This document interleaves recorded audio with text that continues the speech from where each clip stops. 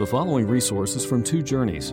Two Journeys exists to help Christians make progress in the two journeys of the Christian life, the internal journey of sanctification and the external journey of gospel advancement. We do this by exporting biblical teaching for the good of Christ's church and for the glory of God.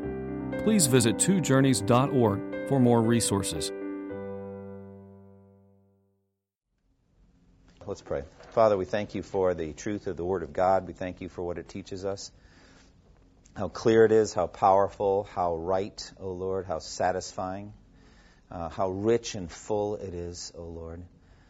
And it's a remarkable thing, really, in the doctrine of heaven, or the doctrine of the bodily resurrection from the dead, the doctrine that there will be no more death or mourning or crying or pain, the doctrine that Jesus is better as a king than we can possibly imagine, that just because we want something to be so doesn't mean it isn't so. And it's just amazing, Lord. The things we want the most are the things that are definitely going to happen.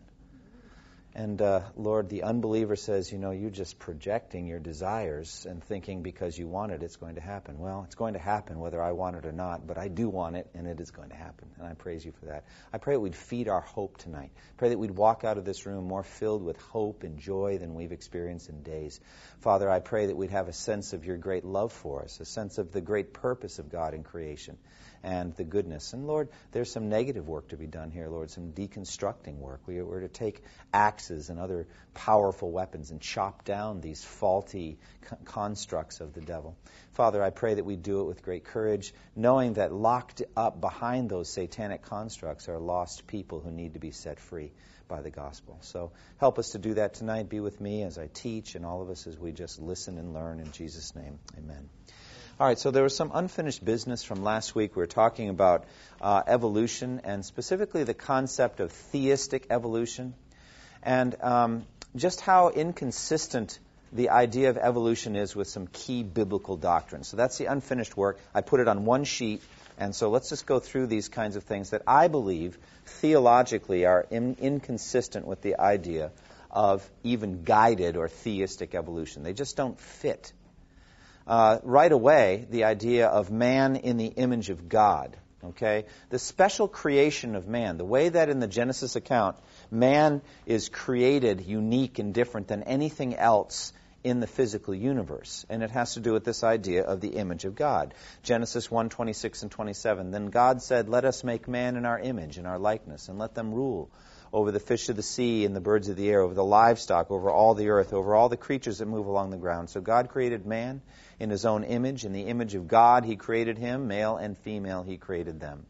Now, I'm not going to go into great depths tonight on what it means to be in the image of God, but so many things come from it. And I think foundationally to the whole story of the Bible is that human beings have a spiritual component to their essence that enables us to relate to God, to understand God, to love God, to trust in God. These things are part of our makeup. We are told that we have this treasure, spiritual treasure, in jars of clay. There is somehow a binding together of the physical and the spiritual in the creation of man. How in the world we unify that with evolution, I don't see how that works. I mean, seriously, even if you could imagine, that man evolved from apes, but that God kind of oversaw that process. Clearly, he left some apes behind, okay? Only some of them got evolved, because we do have apes around, don't we? And so he must have just zeroed in on a certain population of apes and kind of made them the image of God. I don't really know how that works. It doesn't seem consistent. It doesn't fit. All right? Secondly, the doctrine of the unity of the human race. The unity of the human race. Acts 17 and 26. From one man he made every nation of men, that they should inhabit the whole earth. And he determined the times set for them and the exact places where they should live. Again, the idea of natural selection, the idea of evolution, these kinds of things have to do with populations, genetics. Natural selection has to do with genetics. You have population densities and all this kind of thing. It's very impersonal. But the Bible clearly reveals that the entire human race descended from one man, Adam. And frankly, we know that actually happened twice, because the whole human race also descended from Noah and from his wife as well. And so that's relevant when we talk about genetics and race, so to speak. But the fundamental idea here is that you have one man and his wife responsible for every human being on the face of the earth. Again, how do you fit that together with evolution? I don't see how that works. Again, with that, you're dealing with populations, right? You've got all of these simian-like creatures crawling all over the face of the earth, swinging from trees and all that. And some of them become Neanderthals or something like that. See what I'm talking about? It just doesn't fit. I don't know how you line that up with the story of Adam and Eve. It doesn't line up. It doesn't fit. And so you kind of have to give up on these doctrinal concepts. The unity, the genetic unity of the human race, which is really fundamental to fighting racism and to our future around the throne of grace, and the fact that the gospel witness can go equally successfully all over the world, that we have an obligation to Greeks and non-Greeks, both to the wise and the foolish, to the human race. This is the unifying factor. Well, I don't know how it fits with this whole population and natural selection approach and all of this. I can't make it work. I must admit I'm not trying too hard to make it work, but I'm just telling you, as I think about it, I don't see how it fits together. You really have to have one or the other. Thirdly, how about the doctrine of original sin? Again, the doctrine of original sin. The idea is that in one man, the entire human race sinned. Okay, you know the story. Genesis chapter 3, Adam is in the garden. In Genesis 2, he is told, you are free to eat from any tree in the garden, but you must not eat from the tree of the knowledge of good and evil, for when you eat of it, you will surely die. Okay? Is it an insignificant thing, this linking of sin and death? Is this a theological sideshow? Friends, it's the central story of redemptive history, how sin entered the world and how God dealt with it. And Romans chapter 5 clearly teaches that through one man, sin entered the world, and death through sin. And in this way, death came to all men because all sinned. We all sinned in Adam. You may not like that. You may not think it's fair, but it's true. God ascribes or reckons or credits the sin of Adam to you if you're a human being. So every single baby that's born all over the face of the earth, we are descendants of Adam, and we're seen by God to be sinners. We sinned in Adam. The infants, they sinned in Adam because they're human. It's clearly taught in Romans 5. And we get from Adam two things. Again, I'm not going to go into great depth on original sin here, but we get from Adam two things: a position and a nature. A position and a nature. Position before God, sinner, condemned, death penalty. You get that, okay? You also get a bent, or a twisted bent, a tendency towards sin. When you understand the law of God, sin springs to life, and we die as soon as the little child understands right from wrong. Shortly thereafter, they do wrong, okay? And we've seen it again and again. If you've seen children grow up, you know precisely what I'm talking about, you know? So the bottom line is, this is what the Bible has taught. But it's not only that. Not only the doctrine of original sin, but the parallel in Romans 5 between one Adam and Christ, the second Adam. Through one man, death entered the world, so also through one man, salvation, righteousness enters the world. How do you fit that together with evolution? Again, you have to picture it in your mind. How did it work? My enemy tonight, my ideological enemy, is theistic evolution, not atheistic evolution. I'm going after Christians that are trying to harmonize evolution with the Bible, and I'm telling you it can't be done. It can't be done. It's just something that doesn't fit. And so there is a direct parallel here between Adam and Christ, both in Romans 5 and 1 Corinthians 15. The first Adam, the second Adam. Okay, again, visualize it, picture it, okay? What's going on? Millions and millions of years. Millions and millions of years, right? Evolution up from all of these kind of things. We'll get into the ordering of it, as in due time. But, getting to ever more complex beings until you have, your invertebrates and then your vertebrates and your, the reptiles and the mammals. And, you eventually get to the simians. You get to, apes, and then you get to human beings. Who's the one man? Which one? Which one was Adam? Which Neanderthal was Adam? There he is, right? Who is he? It's a population growth thing. It's a numerical blind. It's really hard for evolution to get away from its blind, atheistic, naturalistic bent. You really just can't see God kind of orchestrating there, where God's like, here's my Adam. This Neanderthal right here. He's the Adam that I've been waiting for. How does it even fit? It doesn't line up with the biblical story. It's just an entirely different explanation of how we came here. It's not biblical. So, for me, I think that those things do not fit, all right? Jesus is the second Adam because there was a first Adam. First Adam, second Adam. You see that there's a parallel there. And it's not accidental. God knew that this would happen. Same thing with the origin of death. Death came through one man. Okay, sin entered the world through one man. Death came through one man as well. Okay, what does that mean? How do you fit that with evolution? It doesn't fit.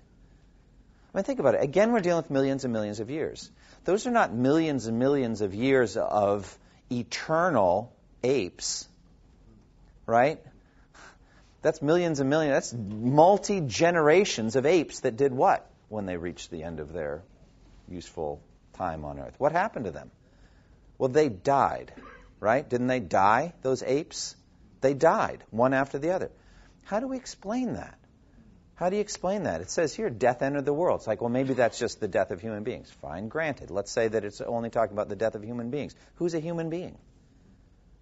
I have no idea when human beings started. Do we have to wait for the anthropologists to come and tell us when the first human being was? And when death entered that pool, that genetic pool of human beings? It doesn't line up. The Bible says sin entered the world through one man. I just can't harmonize these two accounts. You really have to choose.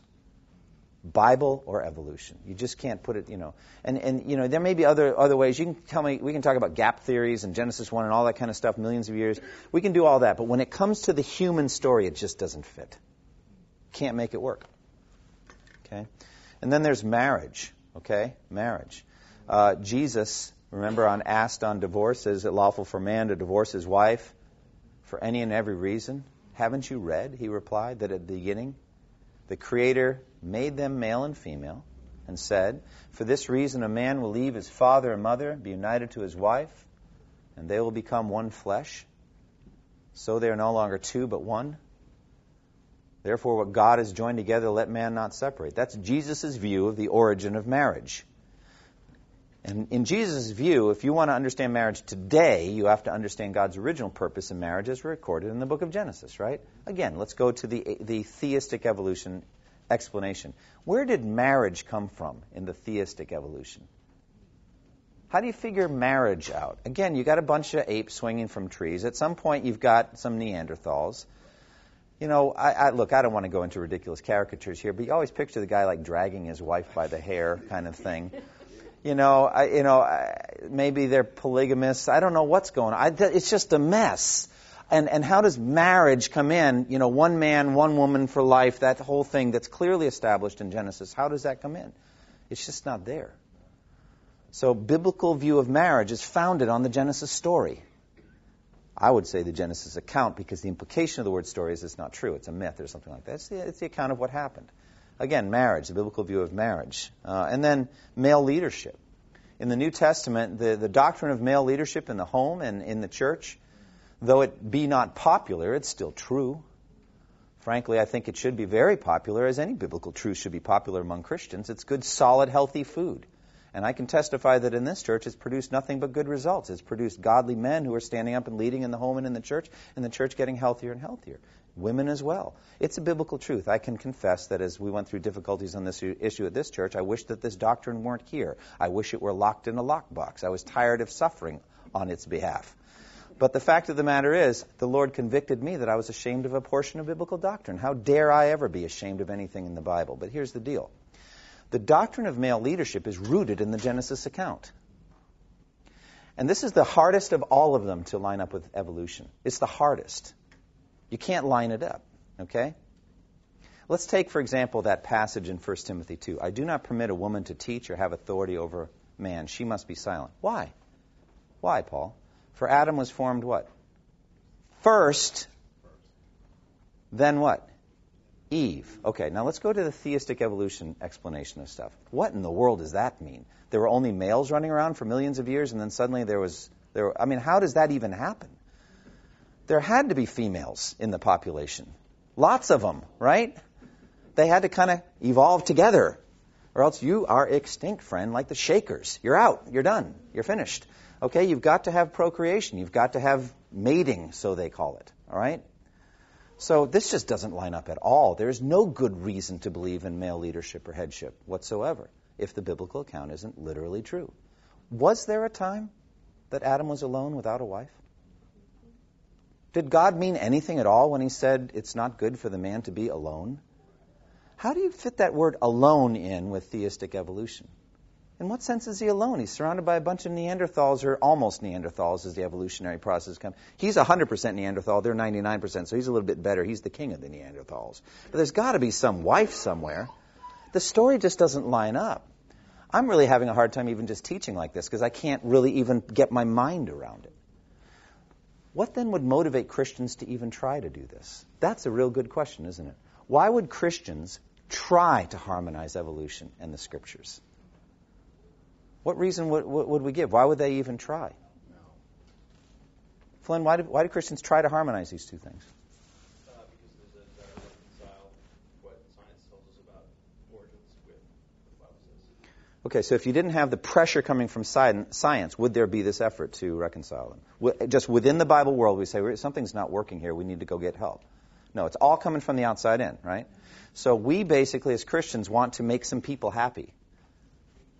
We want to make some outsiders happy, and we want to try to see if there's some way we can make them happy. And so we start to pitch some things and accommodate some things and rearrange some things and whatever, and you end up without these doctrinal pinnings. Man in the image of God, the unity of the human race, original sin, the origin of death, original sin and the parallel with Christ, by the way, how he has come to be our new Adam and our new righteousness, right?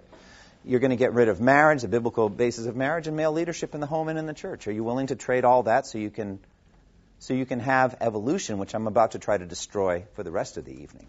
I mean, scientifically destroy, to show that it's just bad science, not just bad theology.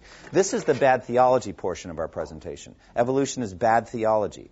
The rest of the evening is going to be our bad science portion, okay? It is bad science and it's bad theology. Though we are laughed to scorn, I tell you, there will come a day that that laughter will end, okay? There will be nothing funny on Judgment Day, when God says, finally, the Word of God was perfect, flawless, Psalm 12 and verse 6, like silver refined 7 times in a furnace, flawless. And God will uphold His Word because He says He upholds or exalts above all things His name and His Word. Is not God zealous to uphold the perfection of His Word? And so in the end, there's no laughter on that day. It's our job as evangelists to help them get serious about these things while there's still time. Because it's not a joke. And if they mock us, just understand, bear in mind, they mock Jesus first. Any questions about how evolution is bad theology? You can't reconcile evolution with specifically anthropology and things focused around human things. Questions about that? Comments? Yeah, Margot. I just have this embarrassing memory. When my children were young, we went to the Museum of Life and Science, and they had these progressive apes.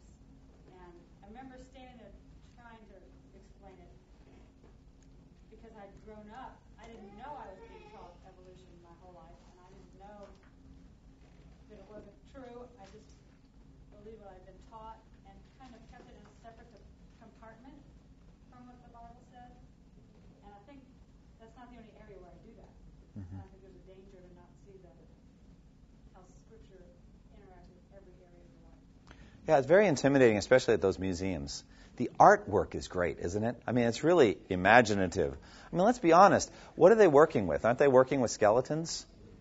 I mean, that's what's left isn't that what's left with the fossils? They're working with the skeletal structure. How did they get the color of the lizard skins? I mean, where did that come from? The pigmentation, I mean. Well, you get a good artist, and there off you go. It's imagination of the mind. You know, bottom line is there's an awful lot of misinformation that goes on. It's very intimidating, you know, and the mockery that comes. We talked about that last time. But, Margot, that's a very good point. Any other questions or comments about how evolution's bad theology? What would you do if you met somebody in this church or whatever that believed the Bible's the Word of God, etc., but sought to harmonize these two, theistic evolution, etc.? What would you say? Go talk to me. All right, yeah. Send them my way. Fine, fair enough. Get the tape, you know, that kind of thing. All right, tell you what, let's move on. I want to talk about how evolution's bad science now, okay? Not just bad theology, but bad science, Okay? I am not saying there's not a lot of evidence that tends toward evolution. I'm not saying that. Okay? But what I want to show you is that there are also some pretty significant difficulties with it, too, from a scientific point of view. Okay? If you want to know, if I can do this from memory, it boils down to the three silver bullets that, in particular, I think they have a hard time explaining. If you want to know just quickly what they are, the fossil record, subpoint of that, the unbelievably embarrassing lack of transitional states. Not just in terms of human evolution, but all things evolved. And so there should be transitional states everywhere. Told you should not be able to drive home tonight because of transitional states. They're stacked up in 15501 and you just can't get past them. So you have to get a 4x4 or a helicopter to get over the transitional states. That's how many of them there should be. But anyway, let's move on. Transitional states, the fossil record problem. Number 2, irreducible complexity. What does that mean? The fact that for something to live and function, it all has to be there. And if it's not all there, it's not alive and functioning. And irreducible complexity works at a couple of levels. There's just different parts that all have to be working in you, or you're not alive. And so all of those things have to kind of evolve up together, so to speak, which I don't see how that can happen.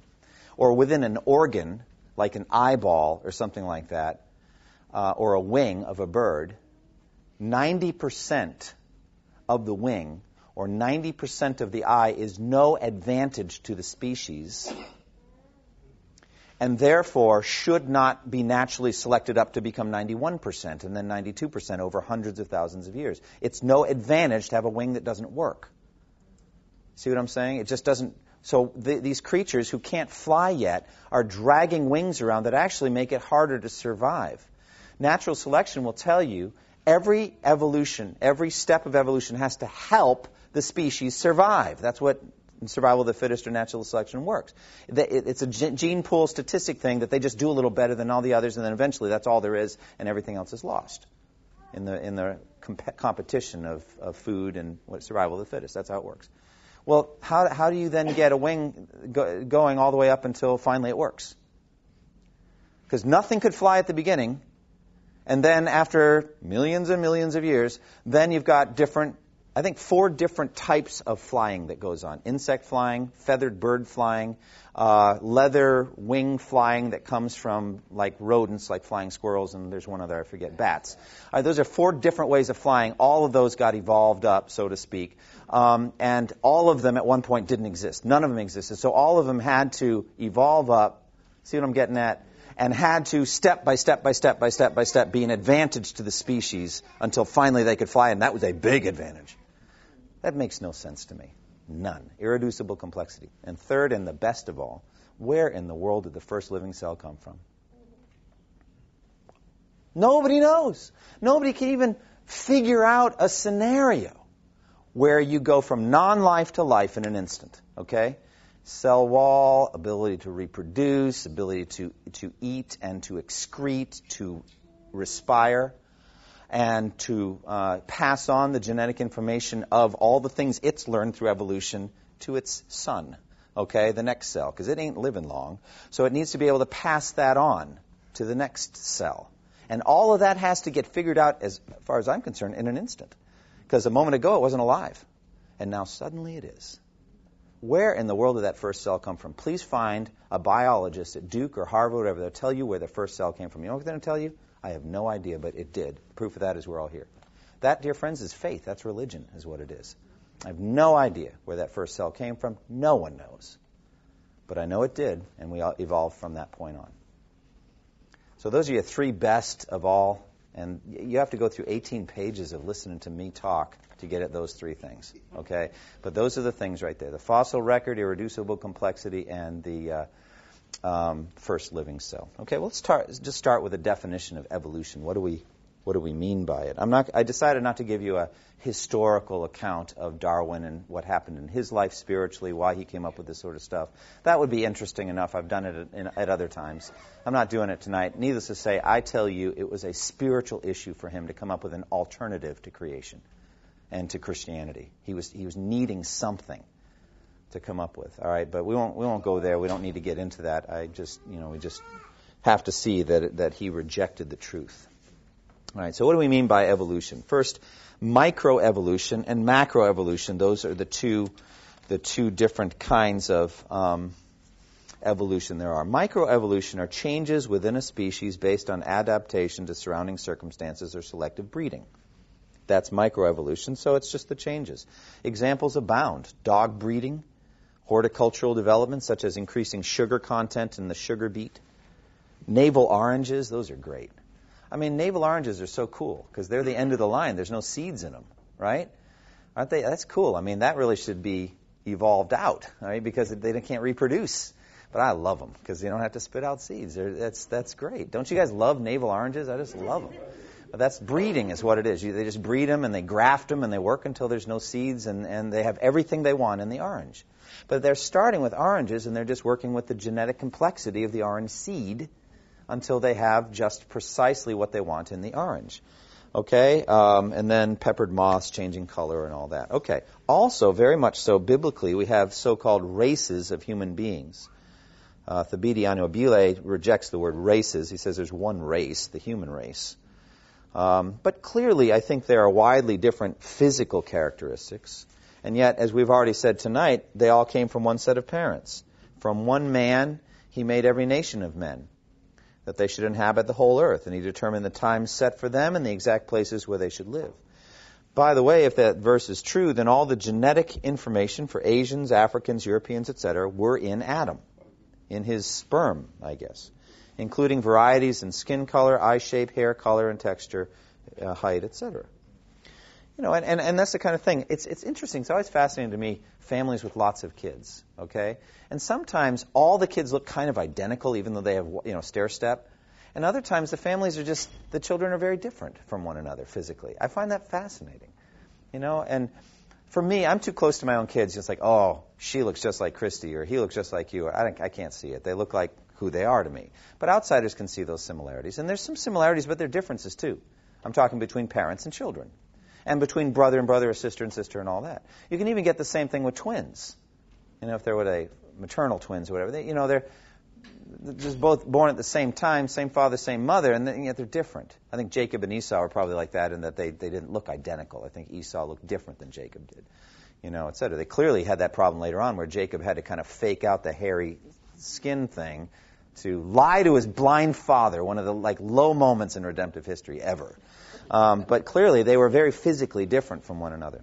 But I'm just saying, within one man, really, focusing on the father at this point, Adam, you have all of this potential.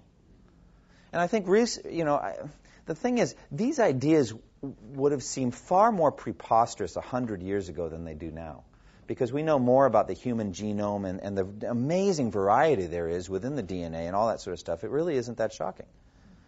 Neither is the idea that a woman could be made out of one portion of a man. I mean, that's where the whole Jurassic Park thing came from. What did they have? The blood sucked by some mosquito inside a chunk of amber, and they get whole dinosaurs out of that. You remember, you saw that ridiculous movie? I mean, but, back in the Scopes monkey trial days, it was laughable that a whole woman could come out of a rib. A rib is more than enough to get a cloned something or other, whatever. I'm just saying science has moved to the point where some of this stuff isn't seeming so ridiculous anymore. It's actually kind of making more sense, lo and behold. But it happened twice. It happened with Adam and it happened with Noah. And so all of this genetic variety we get, from the basic unity of the human race. Okay? And that's an example, I think, of microevolution. The Bible also speaks of localized tribes of people having certain genetic tendencies. For example, height, Deuteronomy 2. That, too, is considered a land of the Rephaites who used to live there, but the Ammonites called them Zamzamites. They were a people strong and numerous and as tall as the Anakites. The Lord destroyed them from before the Ammonites, who drove them out and settled in their place. So they were noteworthy for their height. Again, Isaiah 18 talks about the people of Cush, people tall and smooth-skinned. All right, so there's clearly a genetic difference, so that's noteworthy. This is something God is saying. God says they're distinguished by these physical features. Now, racism says there's something spiritually defective about people with these physical characteristics.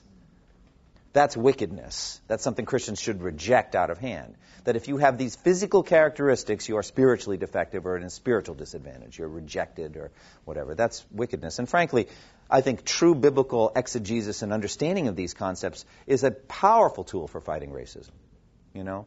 Whereas evolution, I think, leads and breeds to racism and Nazism and Aryanism and all that, survival of the fittest mentality. Those two are just married together.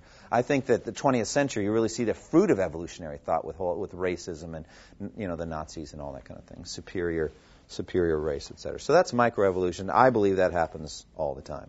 And so don't get duped by that one. You know, when they start talking about, you know, moths that change colors and all this sort of stuff, that's nothing. That's just the complexity of the gene.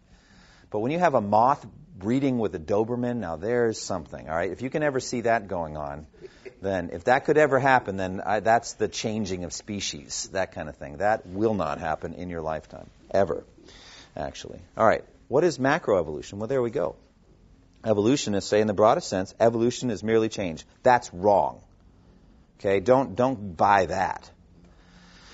And so is all pervasive. Galaxies, languages, and political systems all evolve. Biological evolution is a change in the properties of populations of organisms that transcend the lifetime of a single individual. The ontogeny of an individual is not considered evolution. Individual organisms do not evolve. The changes in populations that are considered evolutionary are those that are inheritable via the genetic material from one generation to the next. Biological evolution may be slight or substantial. Again, this is a blended kind of discussion here. It's to their advantage to make no strong distinction between micro and macroevolution, because there is no example of macroevolution, ever. There never has been. What there are there examples of microevolution. What they say is that there's no examples of macroevolution because they're just in time. It just happens so slowly. And so, of course, we're not going to see it in something as short as a human lifetime. This is taking billions of years. That's what they're saying. So they want evolution's any change in a population through genetically inheritable type things, etc. That's what they're saying. Successful alterations that led from the earliest proto-organism to snails, bees, giraffes, and dandelions. So basically that there is some kind of evolutionary trail from the first living microorganisms up, you know, like you've seen the thing, it looks like an oak tree or something, and it's just coming up and then just branches off into all the variety we see now. That's it. The idea that all of that came down to a tree trunk, to a single thing, eventually to those cells and up, that's evolution. It's the idea that all species are united. The way we just said that all human beings are united, they're saying that all living species are united in that way, and evolved originally from the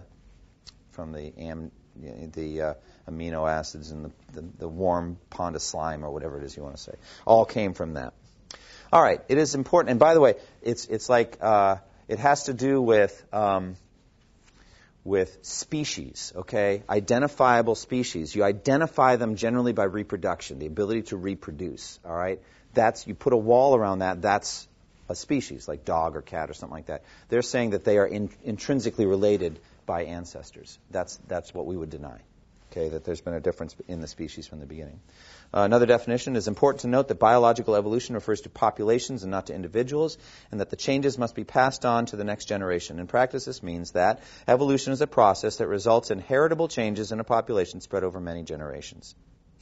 Another statement, in fact, evolution can be precisely defined as any change in the frequency of alleles within a gene pool from one generation to the next. This is pretty technical, but basically what it's saying is some little quirk happens genetically that produces a result that is favorable to that species surviving, and that quirk can be passed on to its own children and grandchildren, and so the population, the pool changes over time, and then that rises up and becomes dominant, that genetic trait. That's natural selection. That's how they think it works.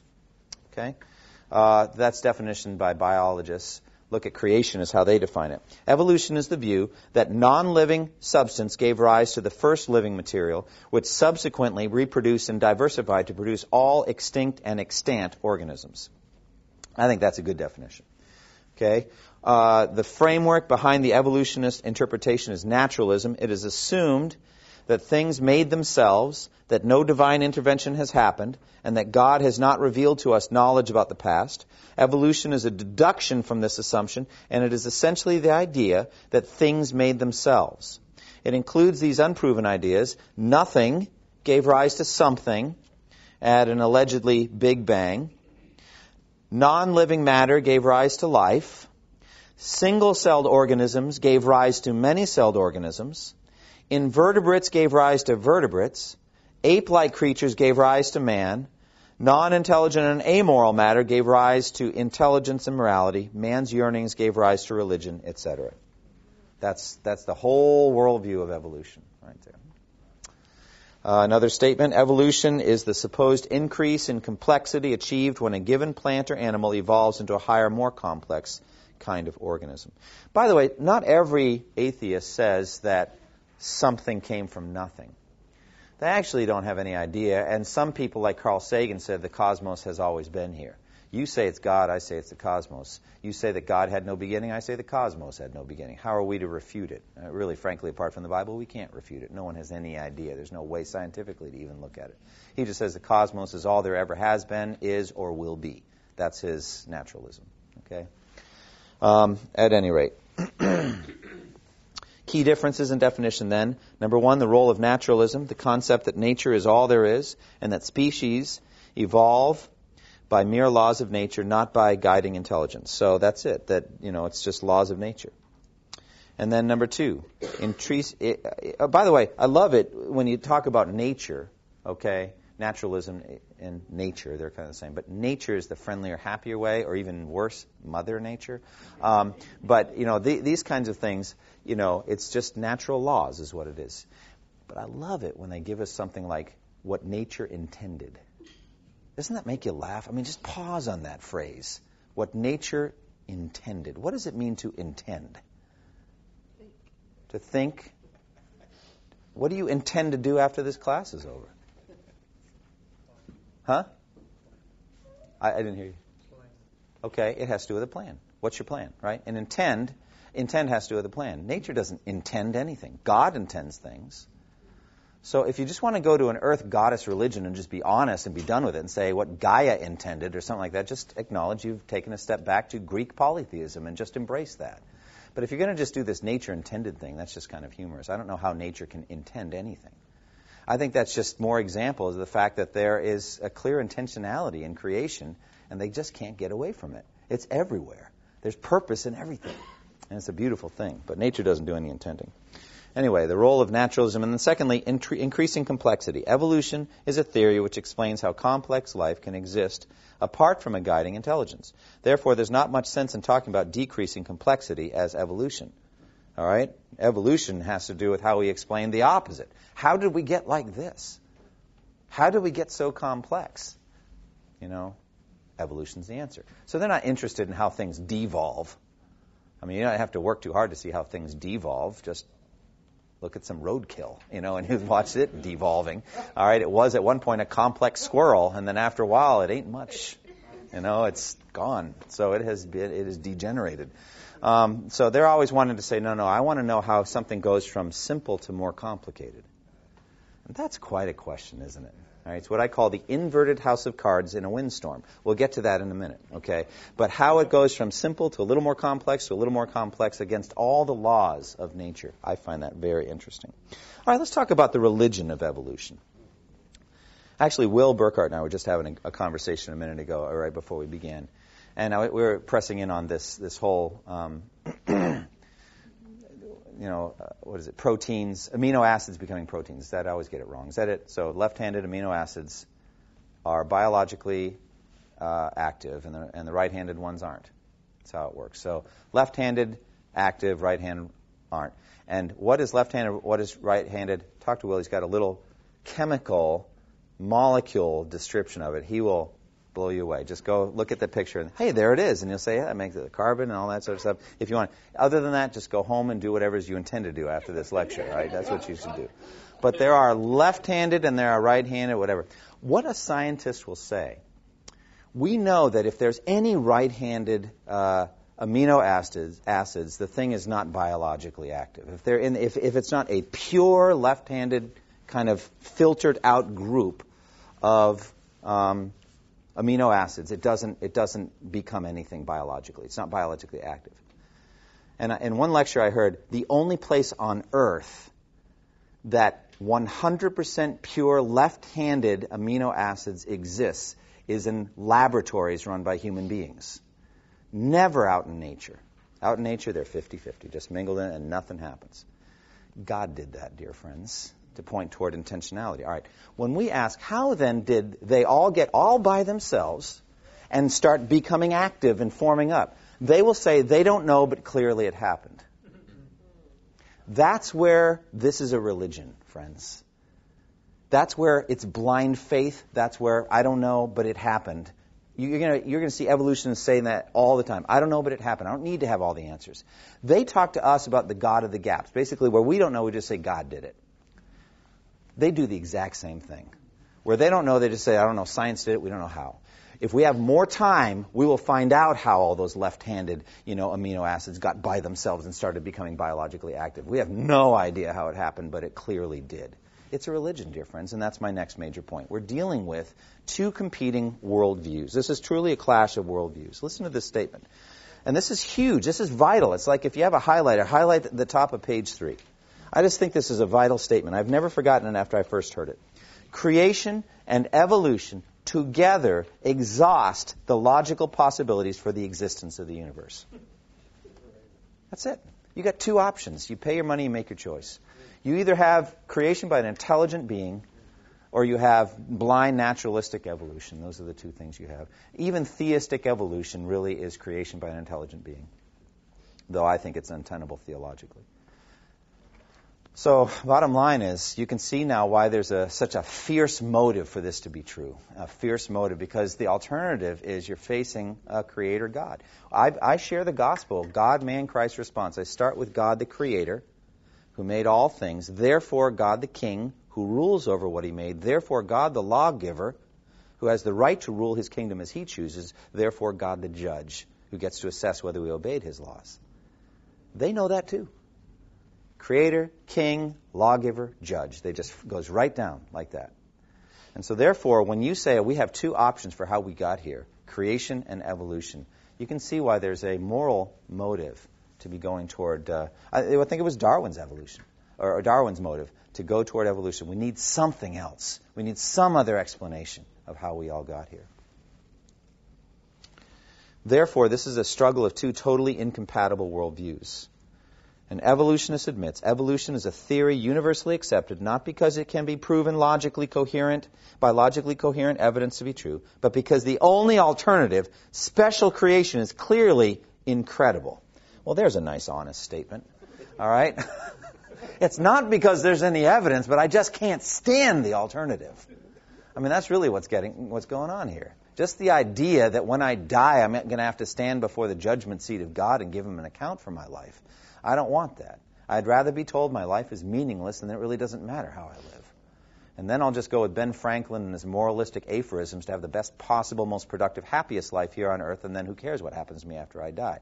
That's their reason for morality, because it works. And it's helpful and beneficial. That's what they'll say. They'll not say that if you have evolution, there's no reason for any morals. They say that's ridiculous. The best kind of life is a moral life. So societies have figured that out, and we have codified morality. And so that's the best, highest, most enjoyable form of life. It still doesn't mean anything. When you die, you're nothing. You become worm food and you disappear. You no longer exist. So those are your two options.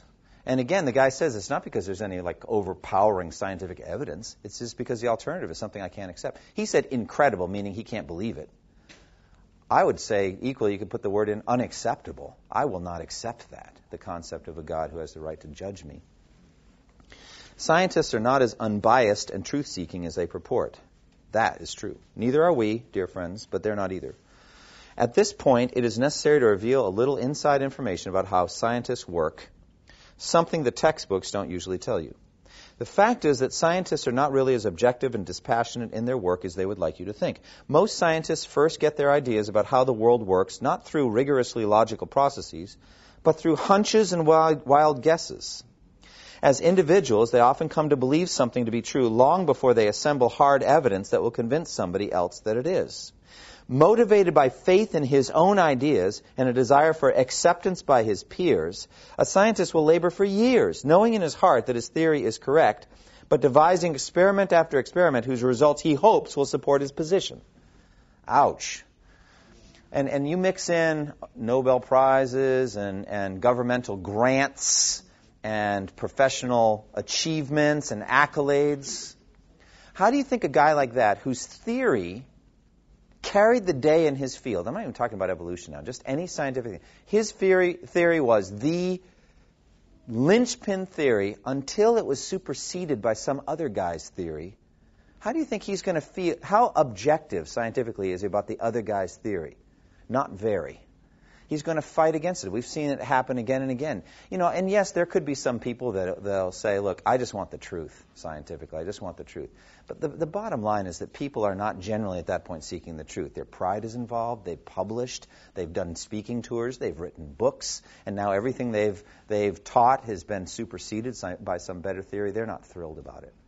So all I'm saying is let's not stand there daunted by the scientists and so impressed by what they, by this pure truth, this system, this perfect crystal cathedral of truth that's just getting built, perfect brick by perfect. That's just not the truth. That's not the way science works.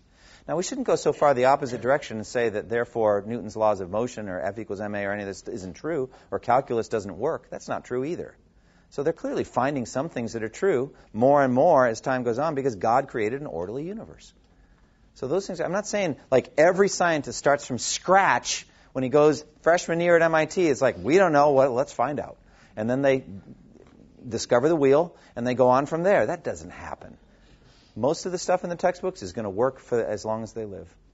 And I'm not saying that. There is a system of true naturalistic truth that's derived here. I'm just saying that on this particular one in particular, there's a lot of human factors that come in. Therefore, many scientists have implicit biases against creation in the Genesis account. Okay? This statement is very powerful. He said, we take the side of science in spite of the patent absurdity of some of its constructs, in spite of its failure to fulfill many of its extravagant promises of health and life, in spite of the tolerance of the scientific community for unsubstantiated just-so stories, because we have a prior commitment to materialism. So occasionally just thank God for the honest pagan. Okay, we have a commitment to materialism. It is not that the methods and institutions of science somehow compel us to accept a material explanation of the phenomenal world, but on the contrary, that we are forced by our a priori adherence to material causes to create an apparatus of investigation, a set of concepts that produce material explanations no matter how counterintuitive, no matter how mystifying to the uninitiated. Moreover, that materialism is an absolute, for we cannot allow a divine foot in the door. So they will never say God did it. They can't accept it. They're not embracing theistic evolution, not at all. There must be a natural explanation for everything, because there can be no God at all. That's really what you're looking at there. And so what they're saying is, look, along the way, the journey is pretty bumpy. When they talk about just-so stories, have you ever read Rudyard Kipling's, how the leopard got its spots and all that kind of stuff? It's a joke. It's ridiculous. It's stupid. And you read it, and it's just, some of them are just really bad, some of those just-so stories. I was reading Rudyard Kipling's just-so stories about 3 months ago and resolved never to read them to my children again because they're just bad. All right? But, basically the idea is what this guy is saying, that's about how bad science can be from time to time. But we've got to have it, because we're committed to materialism. Materialism, by the way, isn't like loving to go to the mall every chance you get and buy a bunch of stuff. That's not it. It's a version of it. But basically, it's that the material world is all there is.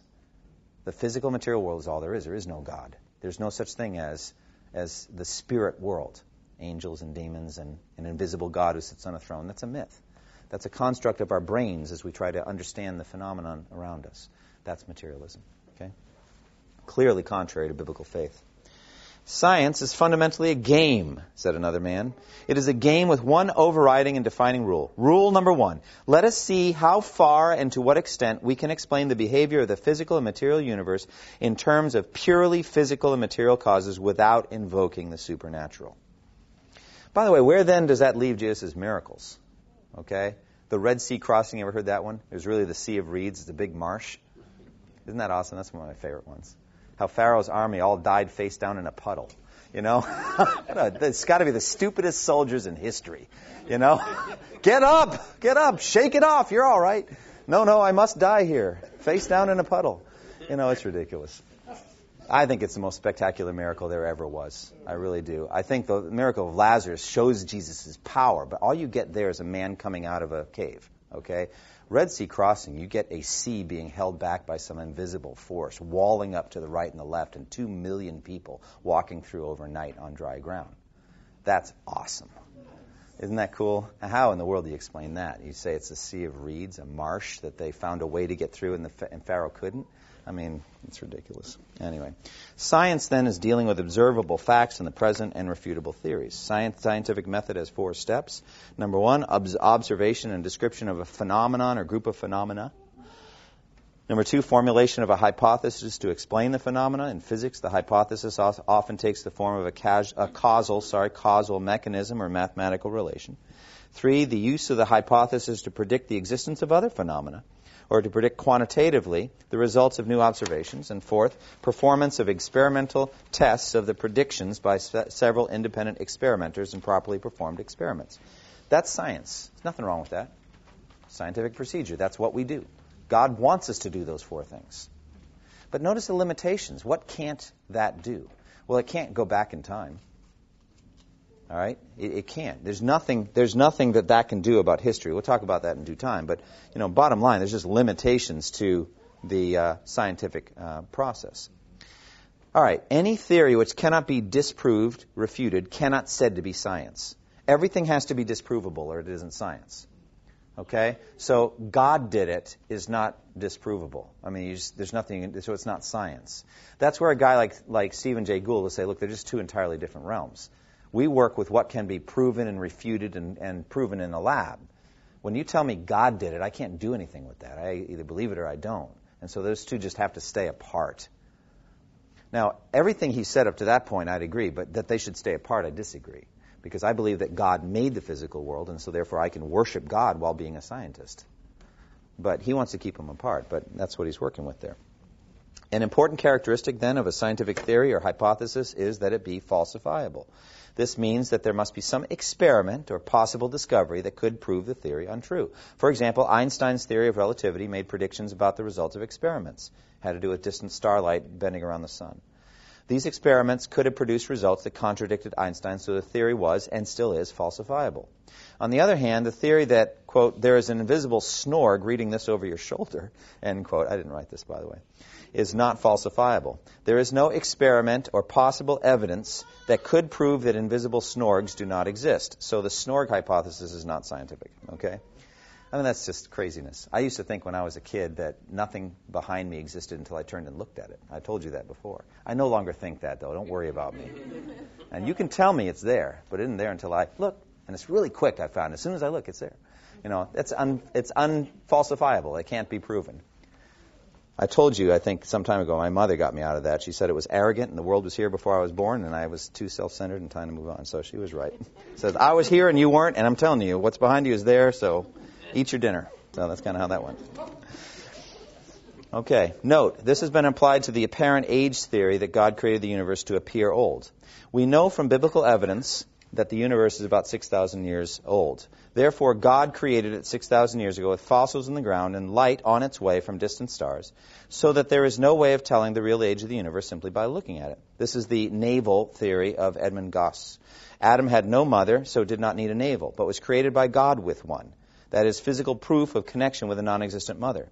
Similarly, at the moment of creation, the world was chock full of things that must have happened yesterday when yesterday did not exist. The hypothesis is unfalsifiable and therefore not a scientific one. It could also be made for any date in the past, like last Tuesday. Finally, it requires that God, who is alleged to speak to us through his works, should be lying to us by setting up misleading creation. That I deny, by the way. This seems to be rather inconsistent with biblical claims of God being the source of all truth. Now, let me tell you something. First of all, that last statement I think is wrong, okay? I don't think God's trying to mislead. I just think that for his own purposes, things had to seem to have been around for a while. Like, for example, if you meet somebody that is articulate and good at communicating in language, wouldn't you assume that they had learned the language? Wouldn't that imply a lot of time? Time it took for them to get such a grand vocabulary, right? Well, Adam had that the moment he was created. Was God trying to mislead us by doing that? No, he's not trying to mislead. It was just to his benefit or purposes to have Adam instantly fully lingual when he created him. I think that's very indicative of the fact that the universe, for some reason, is created as it is. And it may be, and I'm not saying this is definitely possible, because I still don't always trust these dating techniques, but it may be that the stuff in the rocks and all that, it was there the day that Adam was created, appearing as though it were millions of years old. Again, not for misleading purposes, but God knows more about how things need to be than we do. And that's why, though you and I would have killed the mosquitoes, God told Noah not to do it, because we need the mosquitoes for some reason. Keep us humble, remind us we're not in the new heaven, the new earth, whatever. And so Noah, being a very obedient being, did not kill the mosquitoes. What else would you have had him kill? Come on, what would you have had him kill? Ladies, the slugs, what do you think? Snakes, moles. Kill those moles, all right? Snakes, all snakes. I killed a snake the other day. That was a lot of fun. Used a shovel to do it. It was kind of fun. Do what you got to do. Protect your family. I felt like a man. That was a good feeling. That was a good feeling. Killing a snake. Now you're going to ask me what kind of snake it was, and when I tell you it's a black snake, you're going to tell me those are good snakes. I tell you, no snake on my property is a good snake. All right, I'll deal with the rodents my own way, but no snake is a good snake. All right. Bottom line is, when I see him, I kill him. We're not friends. But anyway, yeah, I mean, God knows what to do. All I'm saying is, on the apparent age thing, consider fully lingual Adam the day he's created. Think about that when you consider the evidence that the universe is billions of years old. That's all I'm urging you to do. So therefore, just learning about science, science cannot determine if the sonnets of William Shakespeare are better than the poetry of John Milton. That's not a scientific, that's a qualitative judgment. Science cannot determine anything at all about the past. You cannot speak of scientific evidence that Abraham Lincoln was president of the United States. There's no experiment you could do. There are accepted tools of the trade for historians, and for them, they don't doubt that he was the 16th president of the United States. None of those things. I'm just saying that's not science. That's history. Those are different things. Science cannot be summoned to prove or disprove Jesus' miracles, including his resurrection from the dead. Science cannot prove that the Bible is the Word of God. What science can do is make verifiable observations of phenomena and derive theoretical explanations for those phenomena for making future predictions based on those theories. That's it. And science cannot prove or disprove the basic assumptions of radioisotope dating techniques. Radioisotope dating is unscientific because the basic assumptions cannot be falsified.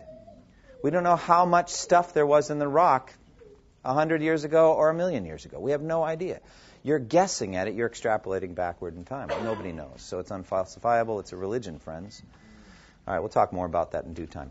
Next week, we have a members' meeting. Please come. Those members' meetings are important. If you're a member of the church, member of FBC, it really is part of your covenantal responsibility to be there. I'm not saying it's any spectacularly special one. I'm just telling you we have 4 a year. We have one in February, we have one in May, we have one in August, and we have one in November. So please, if you can make it, come, but there won't be this class, and then we'll resume in due time after that. Let's close in prayer. Lord, thank you for the time we've had tonight to look at the lie of evolution. I pray that you would help us to learn more, to not be intimidated by the things that scientists tell us and teach us. And Father, I pray that we'd cling to your word. Really, my goal here is to just increase people's confidence in the Bible. That's really my goal, that we would know that the Bible is the Word of God. And core to that is trusting in Jesus for the forgiveness of our sins, that we might have eternal life. That's really my goal here tonight. In Jesus' name, amen. Thank you for listening to this resource from twojourneys.org. Feel free to use and share this content to spread the knowledge of God and build His kingdom. Only we ask that you do so for non-commercial purposes and in accordance with the copyright policy found at twojourneys.org. Two Journeys exists to help Christians make progress in the two journeys of the Christian life, the internal journey of sanctification and the external journey of gospel advancement. We do this by exporting biblical teaching for the good of Christ's church and for the glory of God.